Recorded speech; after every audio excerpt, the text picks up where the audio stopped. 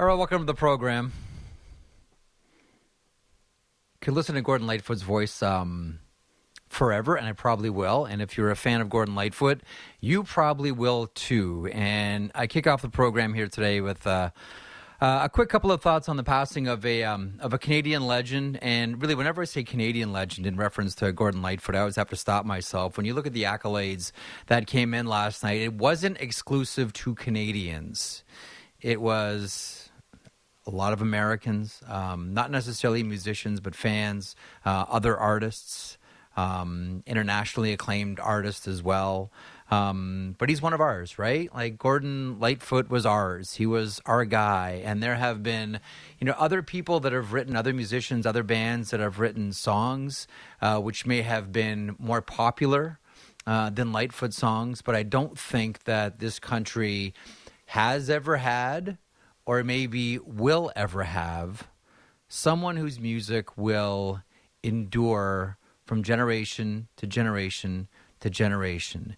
Beautiful songs, a haunting voice, which hangs on to you, as it does with me. If you're a fan of Gordon, you know what I'm talking about here. And really intelligent lyrics as well. And if you ever went to any of the live shows, and I went to probably between 50 to 60 Gordon Lightfoot shows in my career as someone that chased musicians all across the country. You know how people used to follow the Grateful Dead everywhere they went? And now the thing is, how many Bruce Springsteen shows have you been to? Like I know Brad Fay, our colleague here at Sportsnet, he's approaching triple digits for Springsteen, which is remarkable. Gordon was my guy. I never missed Massey Hall shows, ever. That was a staple from, I can't even remember when I started to go to the Massey Hall shows. My mom would always tell me that when I was a kid, one of the first shows that I ever saw, like there were two. One was the Irish Rovers. This was at High Park in the west end of the city of Toronto, and they used to do shows. They used to do concerts right by Grenadier Pond. Irish Rovers was one, and she told me to as well. She thinks that the first show I ever saw down there as well was Gordon Lightfoot. Always loved the music. Got to know the man a little bit, very, very little bit later on in his life through someone you're going to hear from later on in the program today. And that's Barry Keane, his longtime drummer, who joins me in hour two. There's some great stories about Gordon and sports, and specifically Gordon and hockey. This morning on CBC News Network, Heather Hiscox was talking to Darryl Sittler, former Toronto Maple Leafs captain, and he was telling the stories of how Gordon would, longtime hockey fan, Gordon at Maple Leaf Gardens would sit behind the Toronto Maple Leafs bench, and then after the games, they'd go to a steakhouse on Church Street, around the corner from Maple Leaf Gardens, a place called Bigliardi's. Not there anymore. Bigliardi's was the spot where everybody from the Maple Leafs organization, it seems, used to go. And I remember Bill Waters would tell me all the stories about how after games they'd have a drink in the coach's office, and then it was off to Bigliardi's for steaks and more scotch. And then after they would have their meal, the Maple Leafs and Gordon Lightfoot, and then Gordon would take them to his Rosedale house, and they'd sit and they'd have more drinks and play songs and listen to music till to the wee hours of the morning. I'm sure a lot of people have a lot of memories about Gordon Lightfoot and have a lot of stories about Gordon Lightfoot. The big one for me was 2010. My then girlfriend, now wife, was pregnant with our first child, and we were trying to plan the right time to tell the in-laws, okay, how are we going to spring this one on the in-laws? And this was December, which meant Gordon Lightfoot time at Massey Hall. And so I called Barry and I said, Barry, I need a big favor. And Barry would always spiff me tickets for the Massey shows. It's such a generous man. I said, we want to plan a perfect night for when we tell Claire's folks that they're going to be grandparents. And so he got us 4 wonderful seats, balcony seats. There's not a bad seat in Massey Hall. There never has been. 4 balcony seats, and in one of those perfect moments, and we every now and then everybody has a perfect moment in their life, and sometimes you recognize it at the moment, and sometimes you look back and you say, I didn't realize it then, but that was a really perfect moment for me in my life. Thankfully for me, I recognized it at that time. sometimes the universe just, exposes itself to you and its beauty, reveals itself.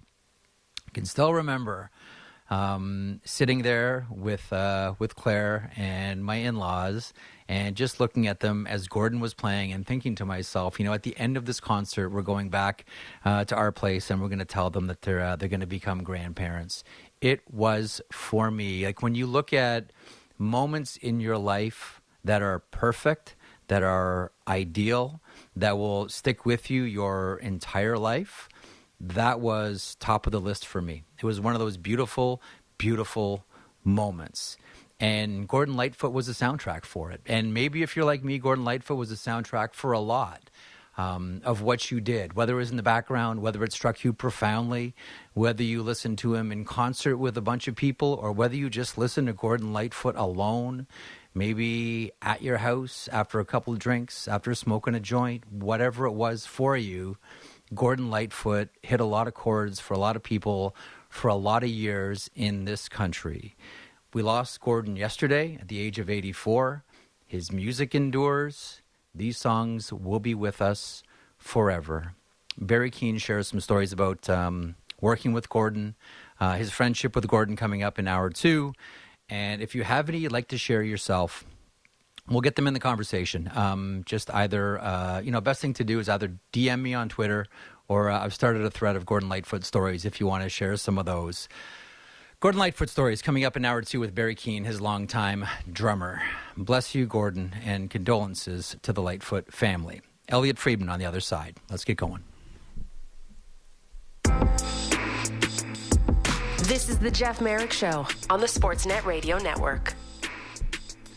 Also, as we move along here on the program to hockey, John Forsland coming up at the bottom of the hour. Seattle Kraken play-by-play voice. Also from the NHL on TNT. We'll talk about that remarkable series against the Colorado Avalanche and round 2, which begins in earnest this evening for the Kraken. Also David Amber from the NHL on Sportsnet and Hockey Night in Canada. Vince Mercogliano from lowhud.com, and I already mentioned Barry Keane, a longtime drummer for Gordon Lightfoot, will stop by in hour 2. In the meantime, Elliot Friedman is here to discuss everything going on around the NHL, which includes the New Jersey Devils moving on and the New York Rangers now surrounded by questions. Elliot, good afternoon. How are you today? I'm good, Jeff. How are you doing?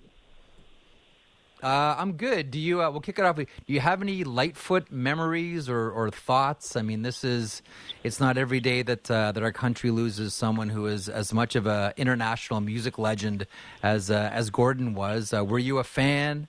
Any songs you like? Anything about Gordon Lightfoot? I saw him at Massey Hall once. I think twice actually. I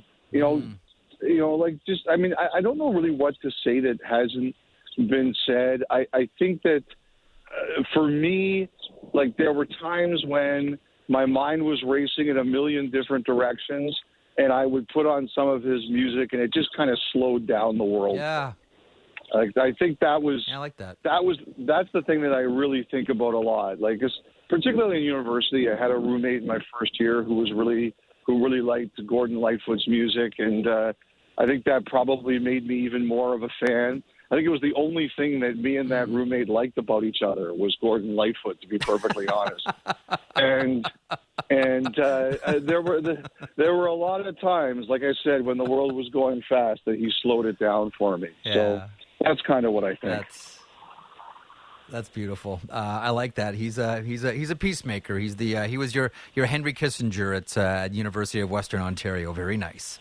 Okay, so to hockey, the New Jersey Devils move on. The New York Rangers say goodbye. This is not the way it was supposed to go for the Broadway Blue Shirts. Whether it's their moves around trade deadline, whether it's as the roster is constructed to sort of peak this season. Before we get to the New Jersey side of things here, and they move on now to face off against the Hurricanes, what happens with the Rangers? You're Chris Drury here. What's job number 1 for New York? Well, look, I think we all know what's going to happen. There's going to be it sounds like there's going to be a biblical sacrifice here. There's too much noise not to think that there isn't going to be a coaching change. And look, like you look at the production last night of the Rangers in this series. I'm not sure any coach survives players like Panarin and Lafreniere having the series that they had. Like people can complain all they want about he didn't adjust. Fine. I mean that when you lose, nobody gets away unscathed. But like you could get the best coach, the best adjusting coach in the National Hockey League, and if that's the production you get from some of your top players, particularly at 5-on-5, you're not going to win. It's that simple. And while Gallant may end up taking the fall, I think they're going to have to look at some of the players on their roster and say, do we really think we can win with these players performing like this? And I think both things, and that's the way I'm looking at it. Like, you watched that game last night. From the first shift, New Jersey's two most important forwards, Hischier and Hughes, they were buzzing. Yeah. Like, I know some people thought that at times Hughes was getting a little too concerned about barking at the referees. You can, like, it's my standard line. Like, you can I'd rather calm a stallion than try to rev up like a dopey donkey, right? Like Hughes and Hischier last night, they came to play. Yeah. From the first shift. Those two guys were out there and they were buzzing. And it was noticeable. And I just thought too many of New York's best players, especially the forwards, were not there. Like, it's amazing how lifeless New York went down last night. Yeah. Dopey Donkey, I thought, was a grunge band from Seattle around like 1997, 1998, I seem to recall. Anyhow, I'd say that's a wonderful visual. You mentioned Hischier there a second ago, and I got a text from a friend of mine last night watching the game, and he's like, there it is. There it is again. There it is again. I'm like, what are you talking about? He says, it seems as if Nico Hischier's MO all series long was to either stand right in front of Igor Shesterkin or, and maybe in some cases both, fall on him consistently. You know, we talked about how gravity works differently in blue paint for some reason around hockey players. And he was saying, like, does it not seem odd to you that every time that Hischier's near Shesterkin, he's falling on him? Well, you know what? We're going to see plenty of that. We're going to see plenty of that in Toronto because Matthew Tkachuk is here. So, there's no question about that. I mean, you know, I'm big into protecting the goalies. I think that it's the position where you can least accept injury. So I don't like that very much, I have to tell you. If it's accidental on purpose, I'm not crazy about it.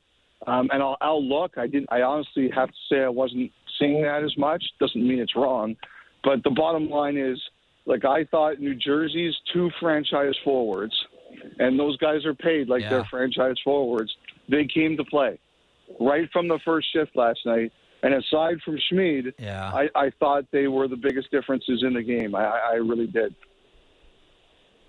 Absolutely. And, you know, we talked about the goalie situation and, you know, was that the right decision? Clearly it was.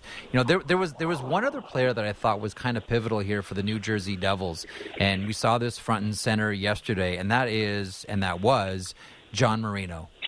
You know, at the end of all of this, when you look at this series, I know that, you know, to your point, you know, Panarin, they needed more. Zibanejad, they needed more. Alexis Lafreniere, they needed more, et cetera, go down the list. But let's give New Jersey some credit here. Like, New Jersey shut down what should have been, and we saw it in games 1 and 2 for each, you know, putting up a 5 spot each night. They shut down what should have been an elite performance of goal scoring by the New York Rangers. I think we really got to hand it to them. I think Schmid's a great story, but very quietly here, I think John Marino had a really nice series. I think a lot of the Devils did. And, you know, like, what is the 32 thoughts formula for winning in the playoffs? Great goaltending, they got it. Your top players, like your superstars, play at an elite level, they got it. And you get depth, useful depth. And Marino is a perfect example, and so is McLeod. Like, he hadn't scored since January 4th. He scored the first goal in the game. So I think that the Devils got all of those things last night. All of them came to deliver. Their goaltending, their stars, and their depth, and that's why they're in the second round.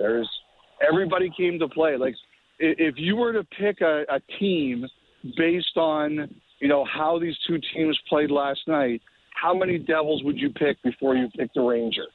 And that's a really bad thing to happen to you in a Game 7. One more thing on the Rangers, and I want to talk about the Maple Leafs and Florida Panthers. And it looks like Alex Lyon may get the start tonight for the Cats. More on that in a couple of moments. Patrick Kane, Vladimir Tarasenko, the return of Tyler Motz, Nico Mikkola comes in for some size on the back end here.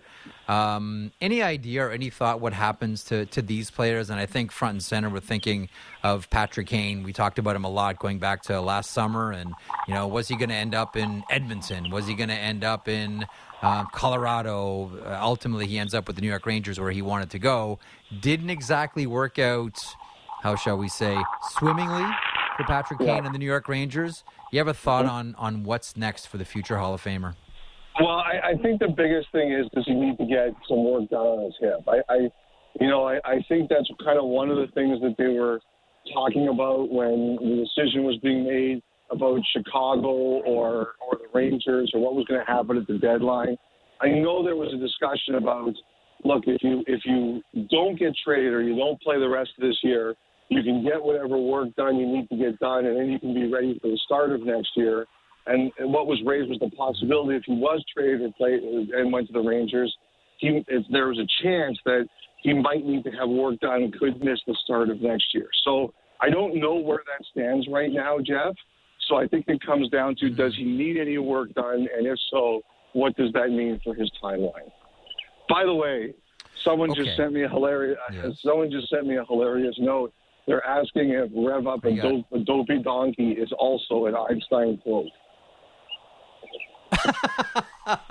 By the way, it sounds like, okay, so the quote that Elliott's referencing is from last week, which is, it got a lot of play, and the quote is, everyone's a genius. If you judge a fish by its ability to climb a tree, it'll spend the rest of its life thinking it's an idiot. Now, that has been attributed to Einstein, although some maintain wrongly attributed to Einstein. So that is still very much out there, Elliot. So I don't think there's been a definite conclusion as to who actually said that. So you might get off, Elliot, on that one on a technicality. So you might be okay at the end of all of this. Take it, take it. What do you look for tonight? So here we go. The second round is getting underway this evening, and I think we're all very much looking forward to how the Maple Leafs play now that they have the pianos off their back. The weight of history is gone. The Maple Leafs and the Panthers, Game 1 tonight. Later on this evening, it's the Seattle Kraken against the Dallas Stars. Bracket that late game for a second. What are you looking for in the early game here? I mean, Florida's coming in after, slaying the big Dragons in Boston. What do you look for with them against the Maple Leafs in Game 1? Well, I think with that series, I think a lot of us are very curious now that the Maple Leafs have gotten out of round 1 prison. Like, do they play that the weight is off their shoulders? Like, how much does this team change? I'm very, very curious about that, because I think the Panthers will be very loose. They've proven that. They're playing with house money. Even though Tkachuk said that nobody in the room was surprised, I think you're sitting here and you're saying didn't necessarily believe you'd be here. If Lyon is starting tonight, the whole Lyon Bobrovsky thing is very interesting. That says to me that they believe that Bobrovsky has a workload and they're not going past that workload. So I think that's pretty fascinating. Look, Tkachuk had an incredible playoff. Montour had an incredible playoff.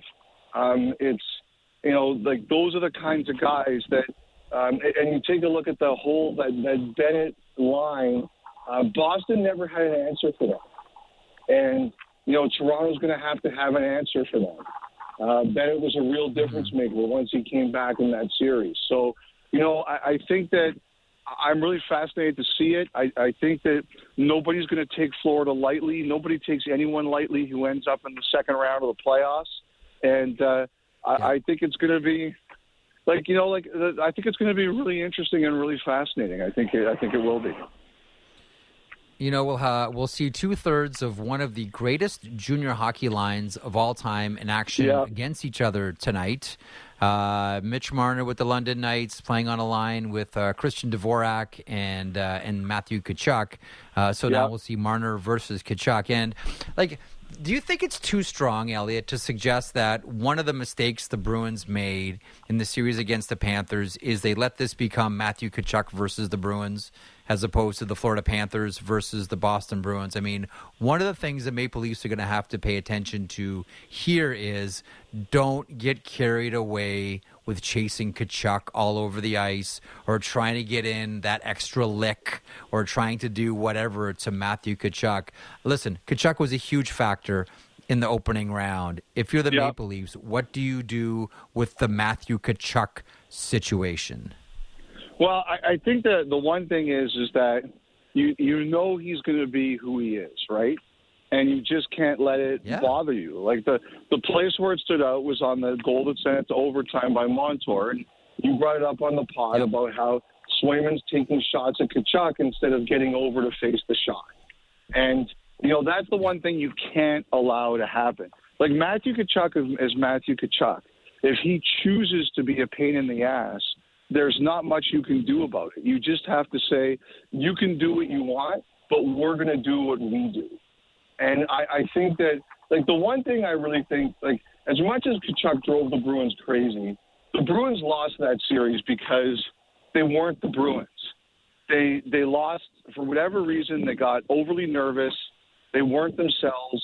They didn't play like the Bruins should play. Yeah. And I think if Toronto can stick to, look, you do what you do and we're going to do what we do, I think they're going to be okay. I think that's how you avoid it. It's interesting, Jeff, we made a comment on the pod yesterday about how Edmonton took Tkachuk out of the series last year. And people thought that a lot of that was Evander Kane. They credited him for kind of neutralizing Tkachuk. I got a really interesting phone call about that last night. And I was talking with someone, and this is someone who was involved in the series. And they said that for whatever reason last year, Tkachuk, I don't know, he said he couldn't find the exact right word. I don't think if he I think he said, I don't know if allowed is the right word, but he kind of said, he almost allowed himself to be taken out of that series. And I didn't know what it was or whatever happened, but he said this year Tkachuk did not allow it to happen.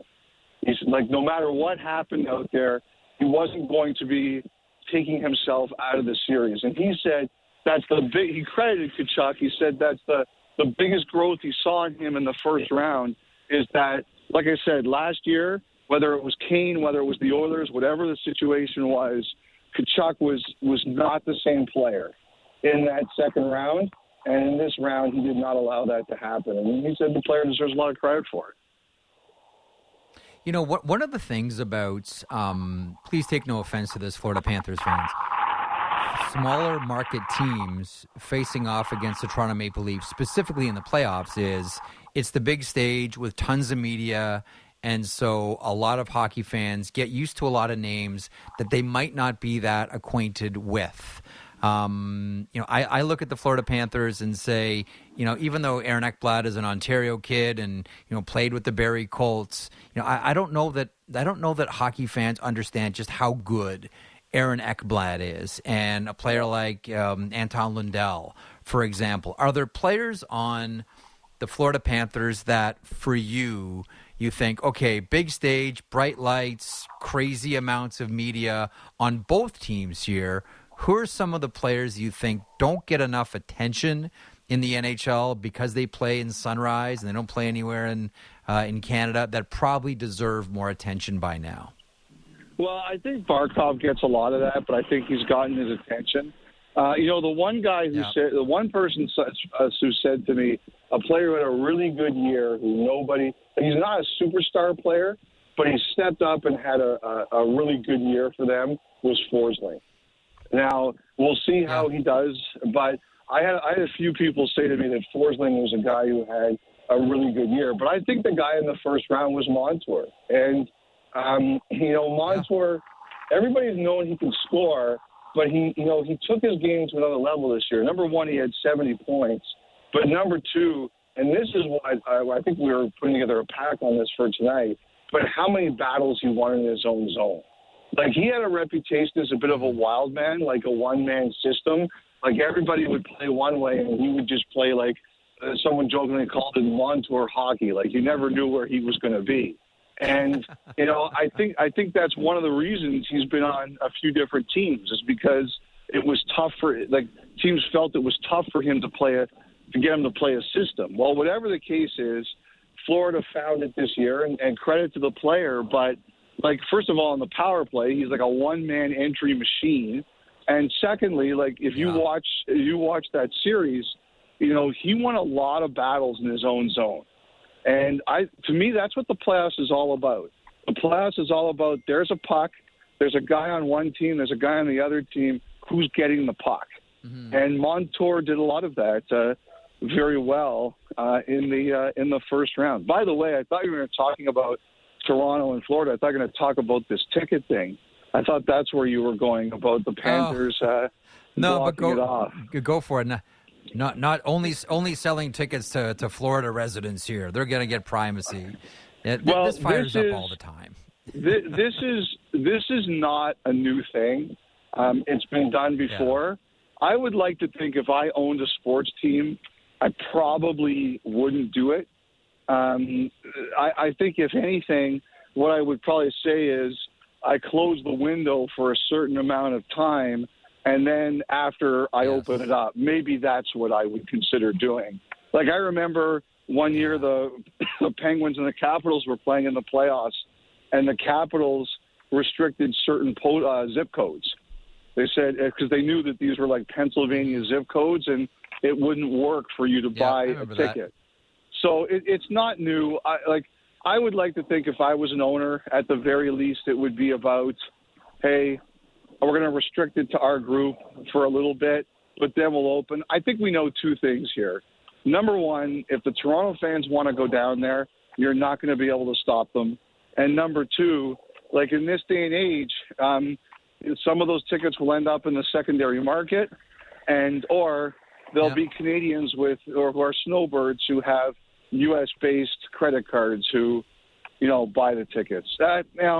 It's kind of, this whole thing is kind of weird because I think we were supposed to have Game 3 on Saturday, and the Heat are playing that day, so the whole thing has been kind of thrown into some degree of craziness.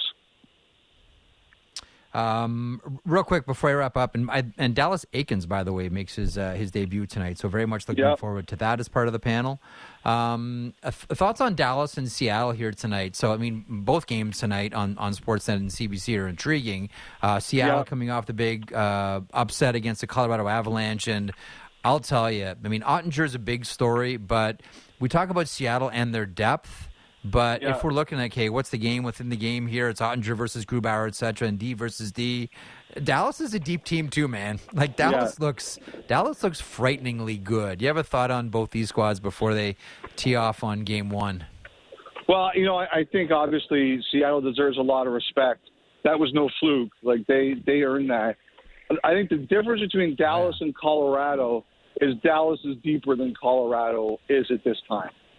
Dallas, you cannot blame this on Colorado star players.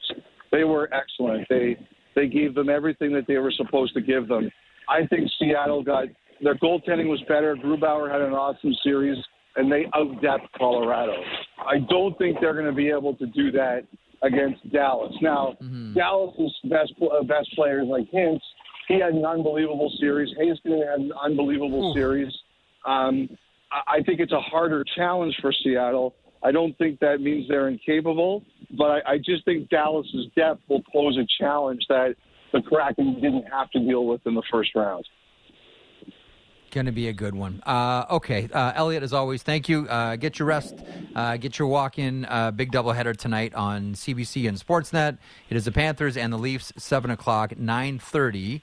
Will be Dallas and Seattle on CBC and Sportsnet. Hockey Central, your pregame show with Ron McClain gets underway at 6:30. And Dallas Aikens to the panel. Thanks, Friedge. Enjoy your afternoon.